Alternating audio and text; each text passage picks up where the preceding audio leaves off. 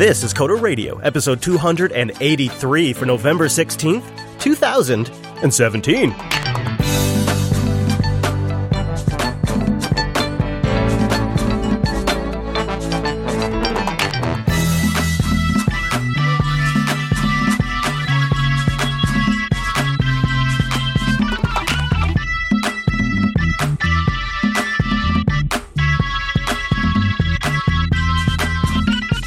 Hi everyone, and welcome to Coder Radio, Jupiter Broadcasting's weekly talk show taking a pragmatic look at the art and business of software development and its related technologies. This episode is brought to you by our two fine sponsors, DigitalOcean and Linux Academy.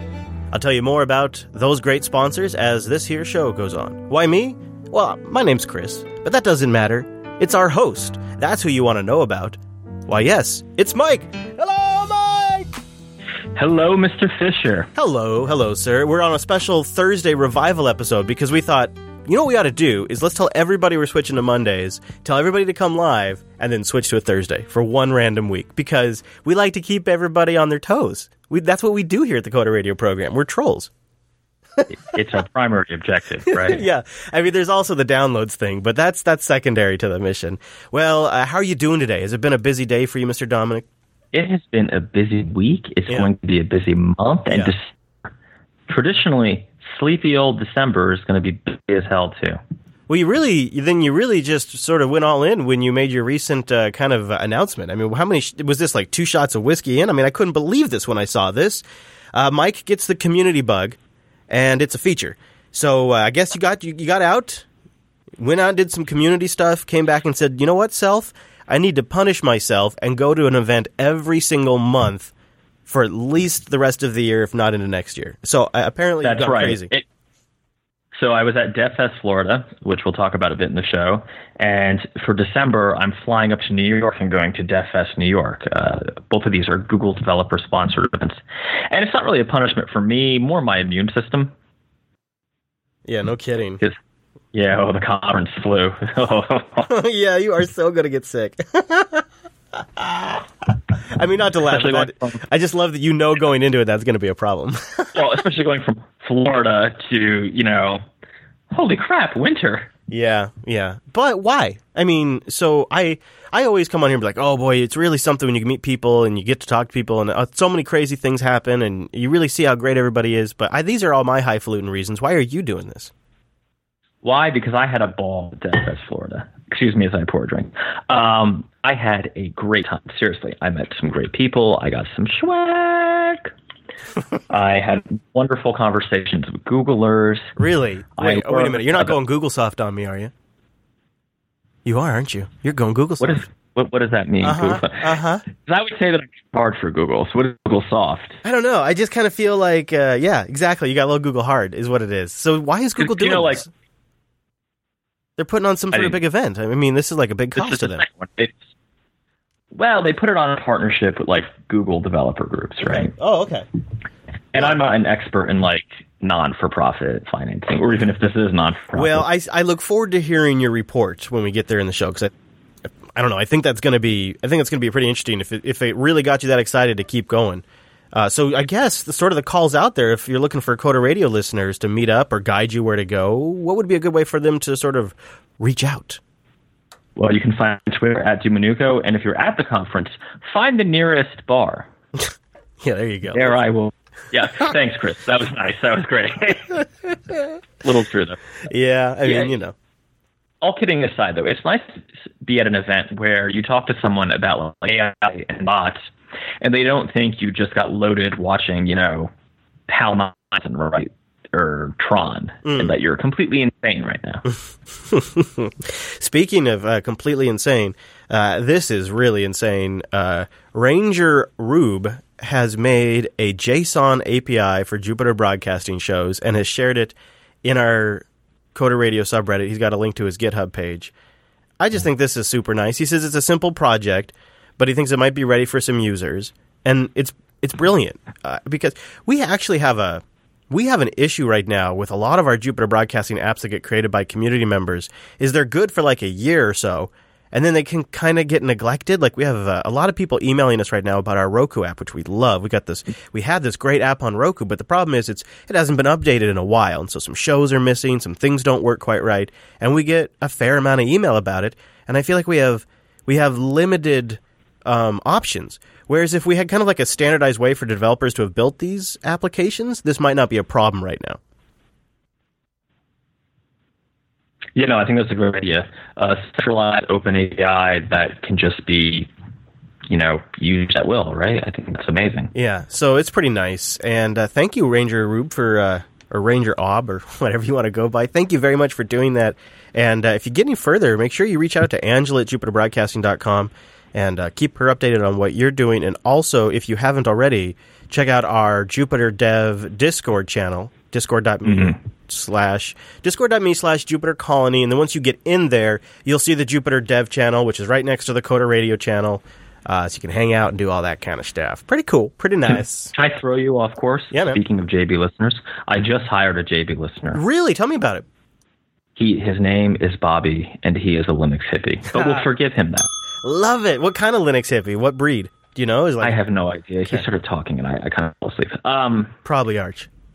But, we talk a lot about interview process, and I have found the way you interview dev candidates. Oh? You make them write you a JS Taylor Swift app. Oh, man. Oh, yes. Now, why is it a Taylor Swift app specifically? Like, what's the Well, because I already had an Angular one for Katy Perry from previous challenges. Sure, so naturally it has to be. Yeah. Next up, Avril Lavigne. Why not like Brent Spiner or I don't know who that is. Okay, all right, Data from the Next Generation. Why not like an ironic computer character? Like, why is it? No. Don't you notice the theme? I only like singers who are pretty girls. I did notice this theme, yes.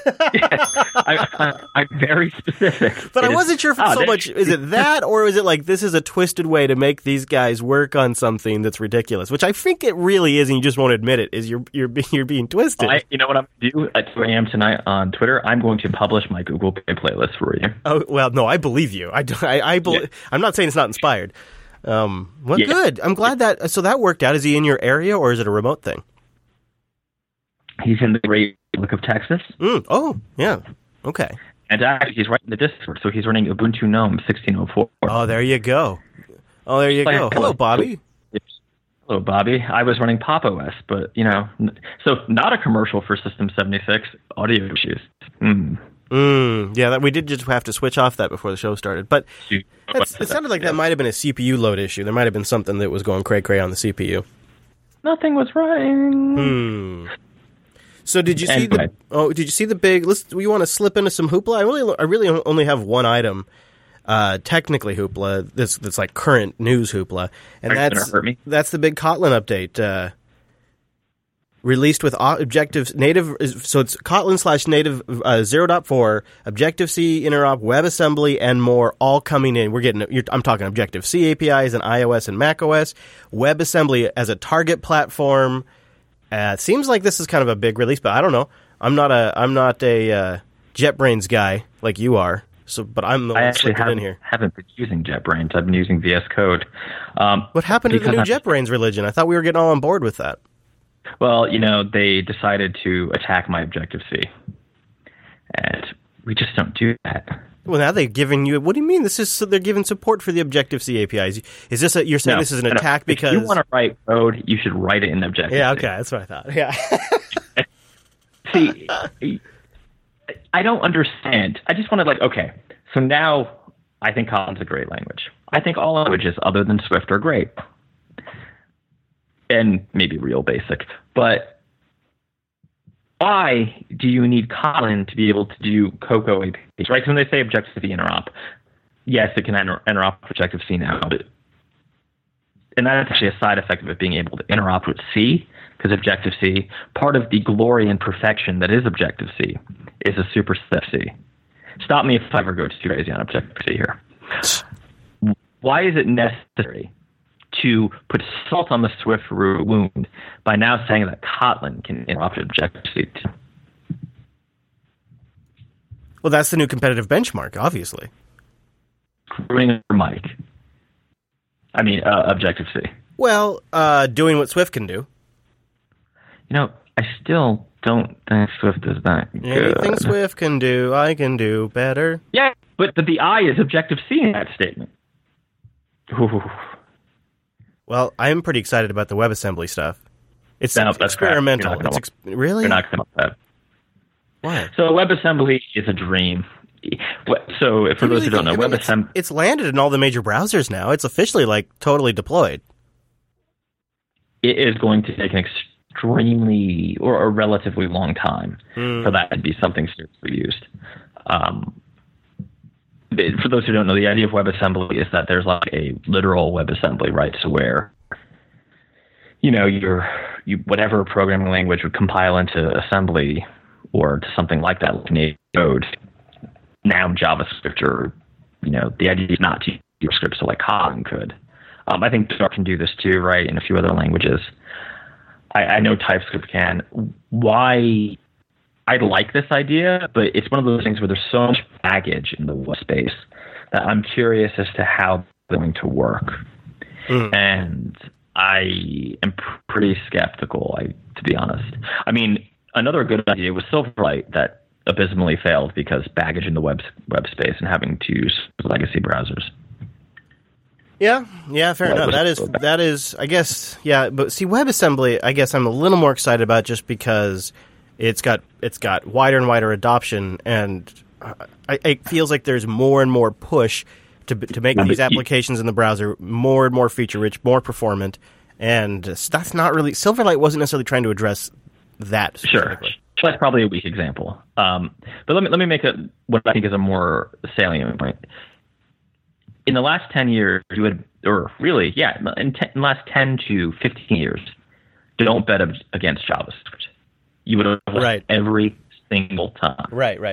Like JavaScript may have lagged behind, and people could show off, oh, look how nice my native thing is, or look how crappy the syntax is. But JavaScript is getting better and better every day. If you're in a modern browser environment, modern JavaScript, whatever it is amazing. Really, there is no... all of Alice is being written in JavaScript, right? The JavaScript is not just some browser language to animate your GIFs or do whatever dumb marketing thing the marketing department wants you to do on the web page. It's really, I'm being a jerk, but it's really a full-fledged prototypical inheritance programming language. And historically, since long before we've been doing the show, but let's just take it since we've been doing the show, everybody who's bet against JavaScript has lost in some way, right? Mm-hmm. So, or they've become marginalized into niche boutique areas of we're native, whatever. Or remember CoffeeScript? I know it's the default in Rails, but how much CoffeeScript do you actually see people enthusiastically promoting using in production? Yeah. Or Dart. Sorry, Google, but yeah. I mean, TypeScript is kind of doing it, but TypeScript's main feature is that it's just, wait a minute, 2% of JavaScript. Do you know what other language had a similar strategy? Come on, Chris. Don't leave me hanging. Don't say PHP. I don't know, though. Object. Oh, yeah. Come on. Okay. I thought maybe you were going for the dig. No. I am not attacking PHP today. Okay. Well, hey, look at that. Ranger Root is in the Discord room today. The guy that made our JSON API. That's pretty cool. Good work, Ranger. Well, so there you go. That's the hoopla. The new, the newsworthy happened today hoopla. But that's fine. Don't be excited. I tried. I was really trying to surprise you. No, I am. So the whole web. You kind of got me off on a web. I did because I've been meaning to piss on that for a while. You got to get to that. The actual C native interop for Kotlin is really a big deal. All my Swift aside, Kotlin is a lot like Swift, right? They're very eerily, creepily similar. Wink, wink, nudge, nudge, in terms of syntax and general philosophy. And I've done that. Father, may I confess? Yes. I may have written some Swift on my Galgo Pro for server endpoints, but I had to. I sponsor the damn Vapor project. I had to. I would say if Kotlin had this C compatibility and down to the metal function ability that it does now, I might have never done that. And that's really a big deal because you're getting the high-level advantages of, really Kotlin's like Java, but better, right, in a lot of ways. We can argue about like a judgmental term like better, but I'm a big Java fan, and I think Kotlin actually cleans up a lot of like the getter, setter, or cruft of Java. And I think that's valuable for the trade-offs you have to make. But having the ability to get native performance on top of that syntactical sugar and convenience is super good.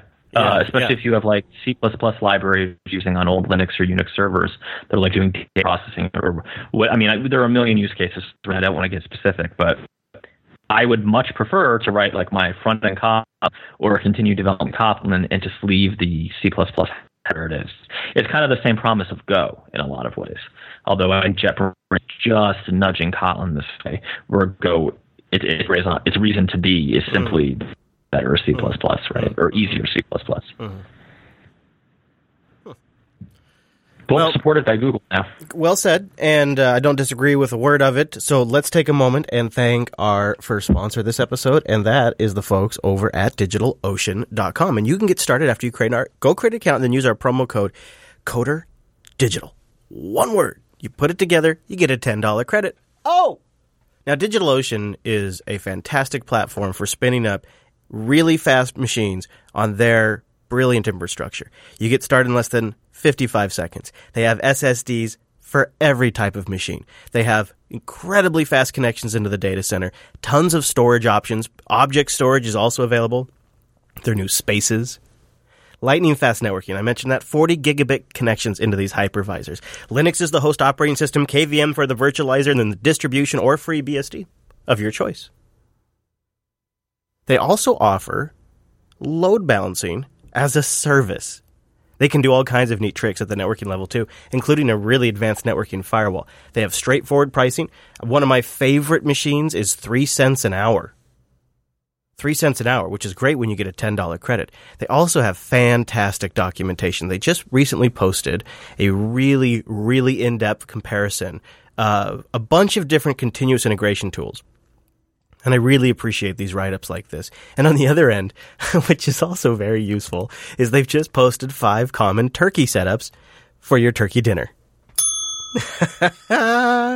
Yeah, it's a list of commonly used turkey setups with short descriptions of each, and it's done in a way that only a DigitalOcean tutorial could be done. It's beautiful. DigitalOcean.com. Go over there and get started in less than 55 seconds. Check out their amazing dashboard, their straightforward, well-documented API, and their amazing pricing. With our $10 credit, you're going to be off to the races. DigitalOcean.com. Use our promo code CODERDIGITAL. And a big thank you to DigitalOcean for sponsoring the Coder Radio program with that dashboard for days. DigitalOcean.com, promo code CODERDIGITAL, and you can check out their community section for both those tutorials and other things. So there's a story that made our subreddit this week that is getting quite a bit of attention, and it's what is technical debt, and why does almost every single startup have it? I guess even we here at JB have our technical debt. Technical debt is any code added now that will make more work to fix at a later time, typically with the purpose of achieving rapid gains. But what does it mean? Well, it's real. It's like any other kind of debt. It allows companies to create software faster or build systems faster with the understanding that they'll slow down the software development in the future. They'll eventually be forced to spend more time fixing the debt than the amount of time it took for them to produce the best solution at the beginning. Technical debt can create a grueling experience for developers and inhibit long-term scalability. But nearly all startups incur technical debt. And they even have graphed it. How about that? They've graphed technical debt in this article. It's linked in the show notes if you want to see that graph. And I've definitely witnessed this myself. It starts really with you build solutions, and then you have to keep solving problems and don't really have time to go back and fix it. And the core issue is, maybe you'll disagree, Mike, but I think the core issue is that it doesn't matter how shitty the code is, as long as what the client or the customer sees, everything works. And so it could be a real shit show behind the scenes. It could be glued together with duct tape and all those different things. It could just be just a total disaster, and it just it really, at the end of the day, it only matters that it works and performs to the expectations of the end user or the client or the customer or whatever.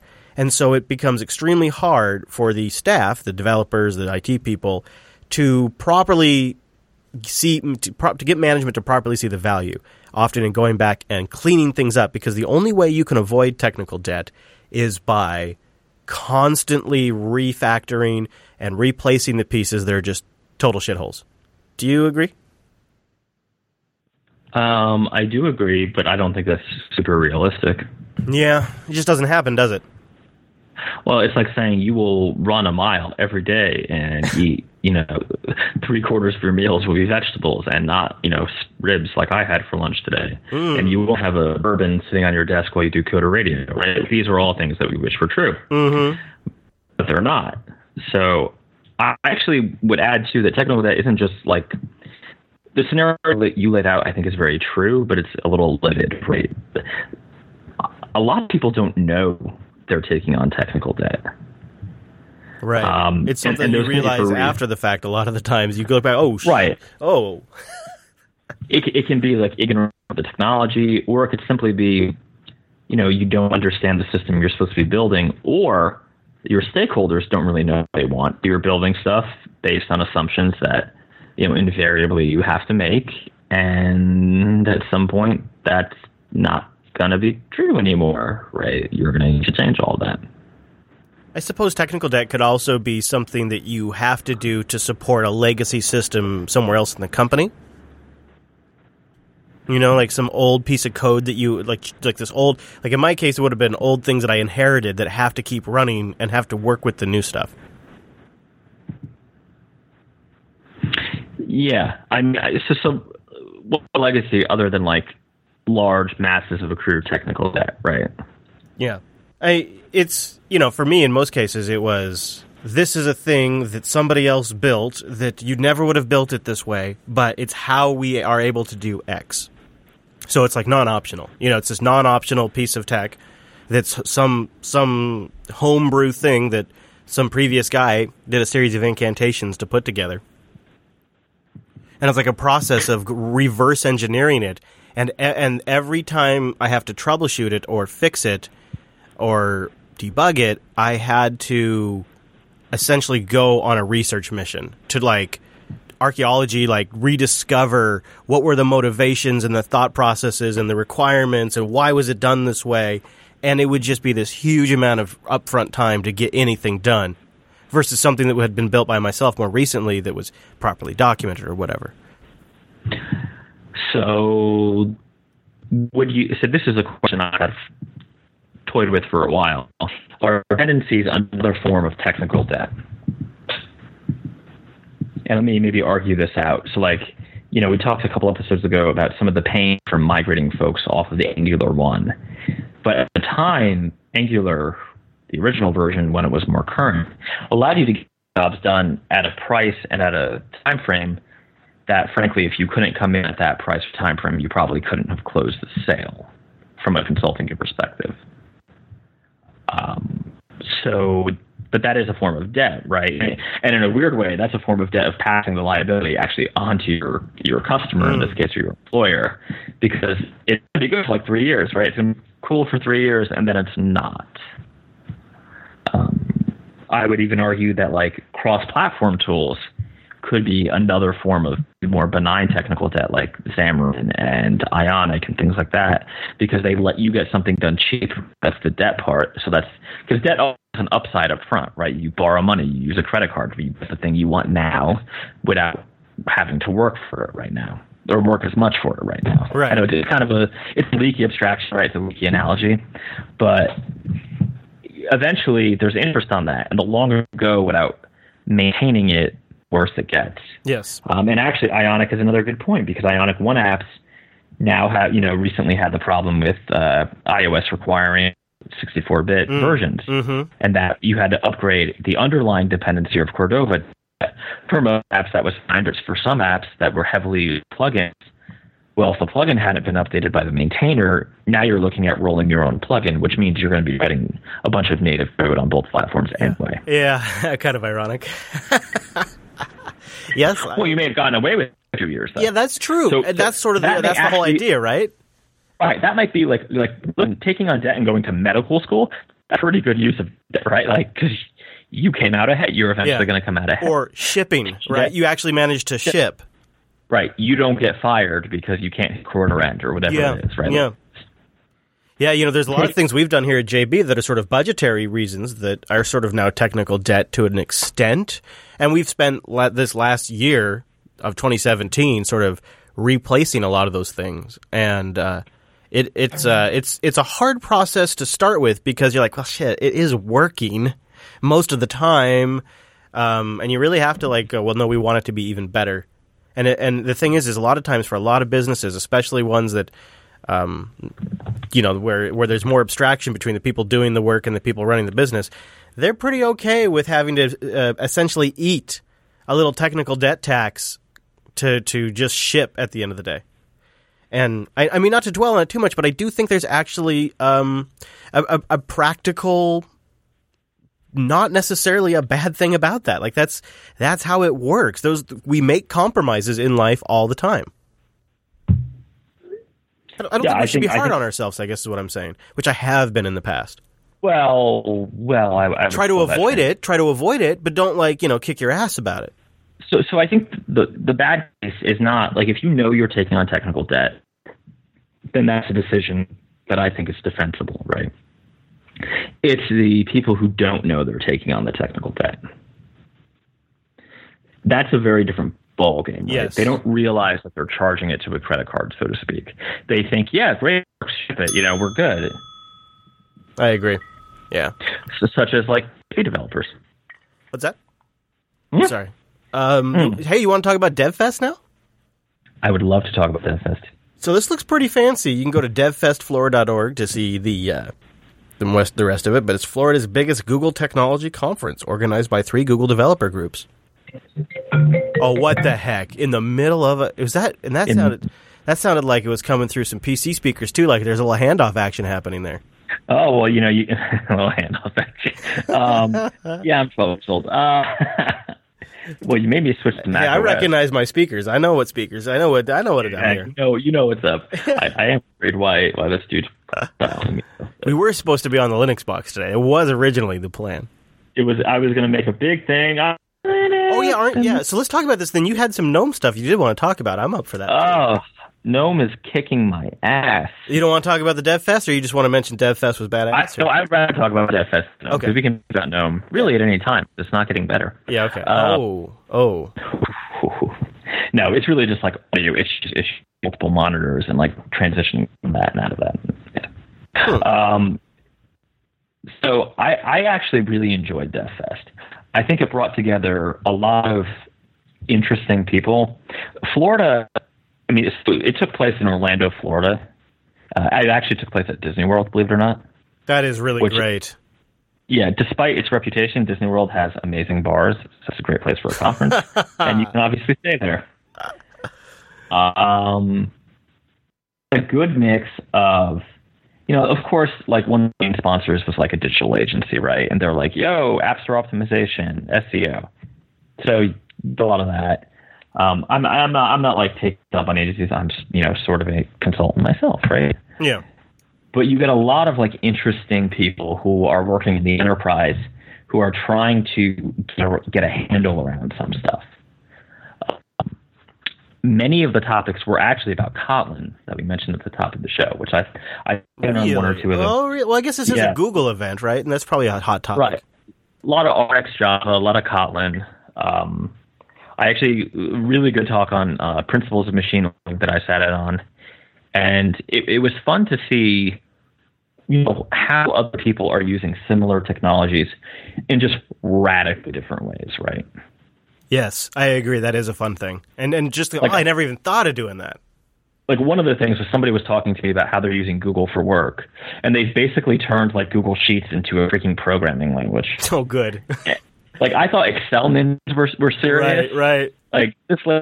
Listen, let me tell you about my macros. And you know what? She can do surveys. She does timesheet.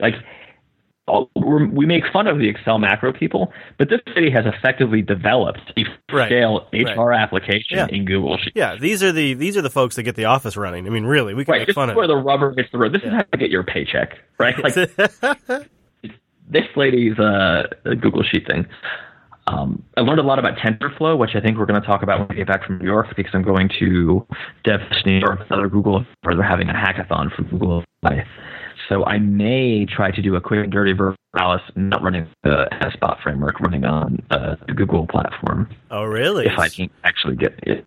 Something really small. Obviously, it's like a 2-hour hackathon or more. So. Yeah, I would look forward to hearing more about that if it pans out. But it was interesting because I've been so deep into the MSDN docs that seeing how, on the one hand, it made me a little sad because there's a lot of wasted effort. Like the Google implementation of a lot of the stuff starting with Microsoft's Lewis engine and the MSBot framework is similar enough that it's almost an open source problem of radically duplicated effort. We all could have, theoretically, there should be one standard and people should be working together and it should be a lot better. But instead, everybody's got their own thing. And that's not Google's fault, Microsoft's fault. It's just the nature of business. But there are differences in how, let's say, Google is approaching some of these problems than the one I'm most familiar with is Microsoft. And it's really interesting, like a lot of Python stuff, like Python machine learning platforms that I had never even considered because I was coming at it from obviously the Microsoft angle. And, I'm heavily using JavaScript and I'm using a touch of TypeScript here and there, but most JavaScript with like a teensy-weensy bit of F# where needed. So yeah, really cool. And I would actually encourage you because like these conferences, not like WWDC where they cost like $1,600 in the hotel room, $1,000 a night. I think this cost me $100. Oh, okay. And if you're a student, I think you could go for free because there were plenty of students that told me they went for free. You got lots of swag. You got shirts. You got like, the normal stuff like shirts, water bottles, stickers, the whole bit. And particularly if you're a student, these sessions alone, you have experienced engineers up there basically telling you how they leverage, RX Java for Android apps. Or I didn't go to the session, but one guy was talking about, I think, Android Instant apps. And if you're interested in Android space more than I am, that's probably something you really would sit down and want to see. Yeah, I kind of want to know more about those. I mean, I basically went to all the machine learning and TensorFlow sessions. Oh, yeah, good. I got bored and I peeked into half of the RX Java one. Then somebody, oh my god! Whoa, I can't even right now. Yeah. So you want what it is? What? Which is great. My father-in-law is apparently at Costco, and this guy's trying to sell him a TV, and it's one of those made-up standards from Samsung. So, and then what? Are you like the technical advice, like helpline? Are you like the call a friend? I need tech advice. Is this a good TV? Yeah, and I got to be nice because my father-in-law is a retired Army sergeant, so I don't mess around. Yeah. Plus, if you don't advise him on the right TV, then when it comes, because the sales guys tell them, "Oh, well, this is better than HD." Oh man. Oh boy. So here's the actual term: 4K plus. 4K plus, huh? Is that like some sort of HDR? I don't even know what that means. Plus. Yeah. Yeah. Well, I'm glad it worked out pretty well, and it sounds like you're looking forward to going to future events.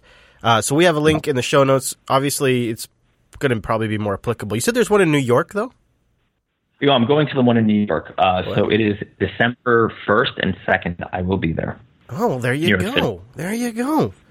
Go ahead. And actually, talk about recording the show that Monday because I will not be in my usual location. Oh, okay. Well, I guess we could chat it up on Slack and see whatever you want to do.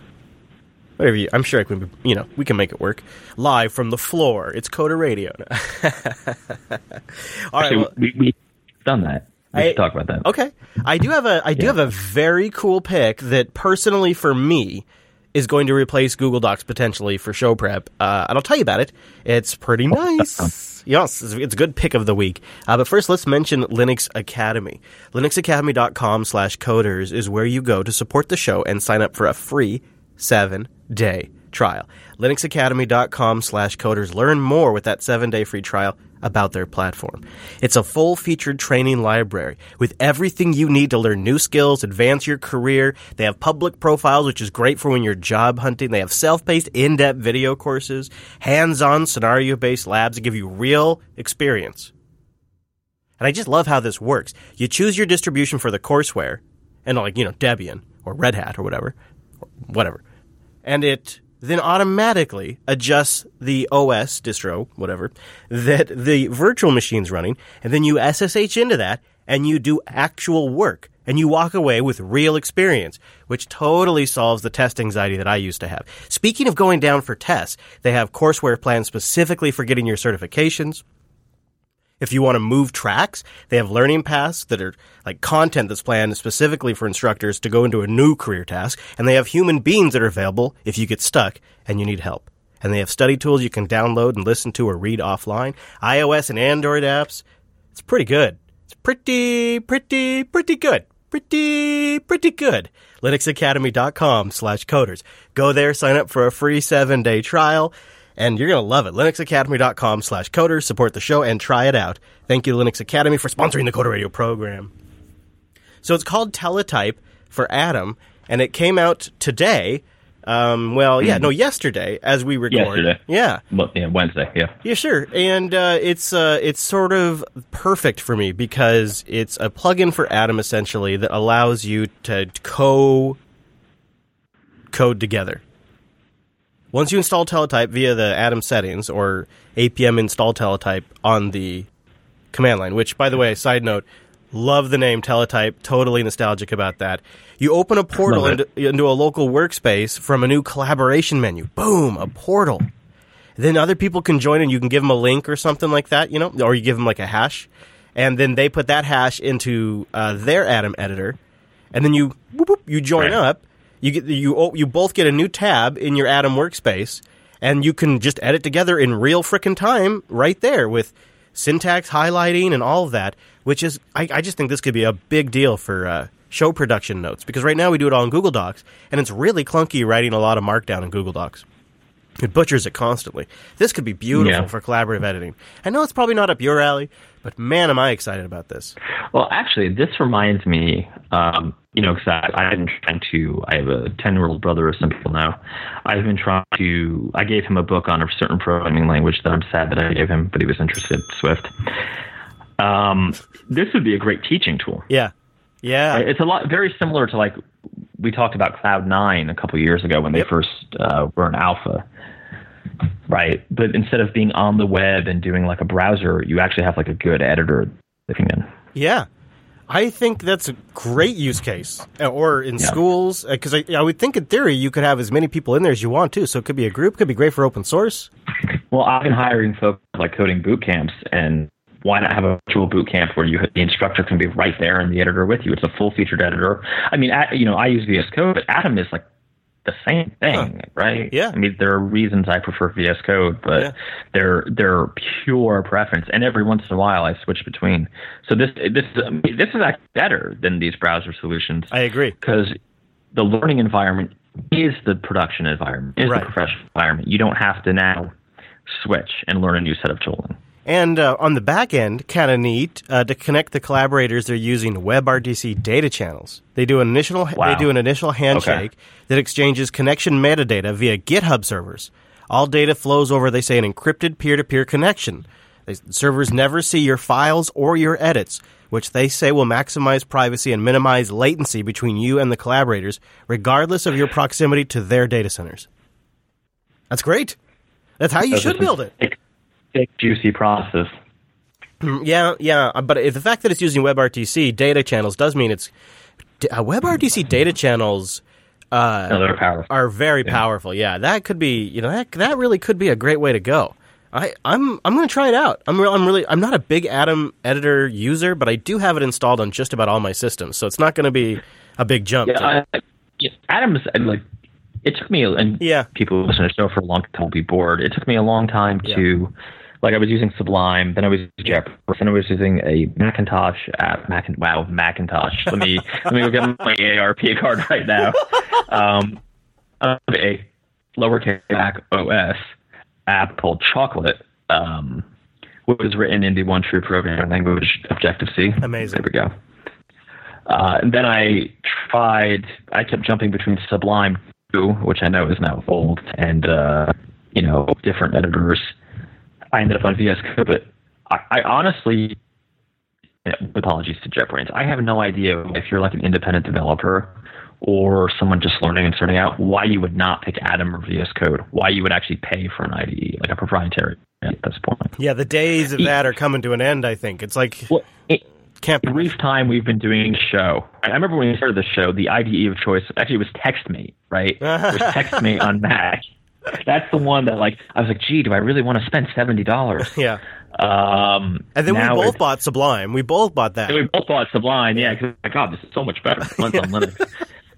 And now you don't have to pay anything. Yes, it's running an Electron. I know you're a zealot about that. Yeah, that is Sublime's advantage still. I have not tried Sublime 3 for more than a few minutes, so I don't know. Yeah. I have enough RAM that I don't. Yeah, and the thing is for me, is I open up the editor, and it's pretty much running all day long. So that initial load up time is not a big deal. And then I do spec the system to run, well, actually I spec'd it to run VMs, but now I pretty much use that RAM to run Electron apps. It's bought it for VMs, and I use it for Slack and Skype and all the other crappy Electron apps. All right, Mr. Dominic. Why are they happy? Well, what do you say? What do you know? Where should we send folks throughout the week to find more Mr. Dominic in their life?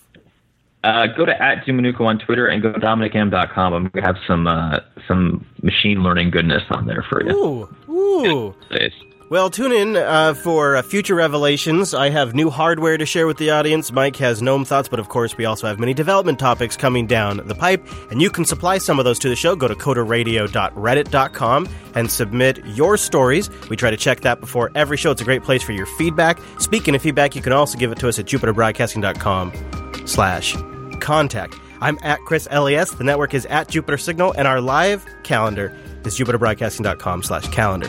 Thanks so much for joining us on this week's episode of the Coder Radio program, and we'll see you right back here next week.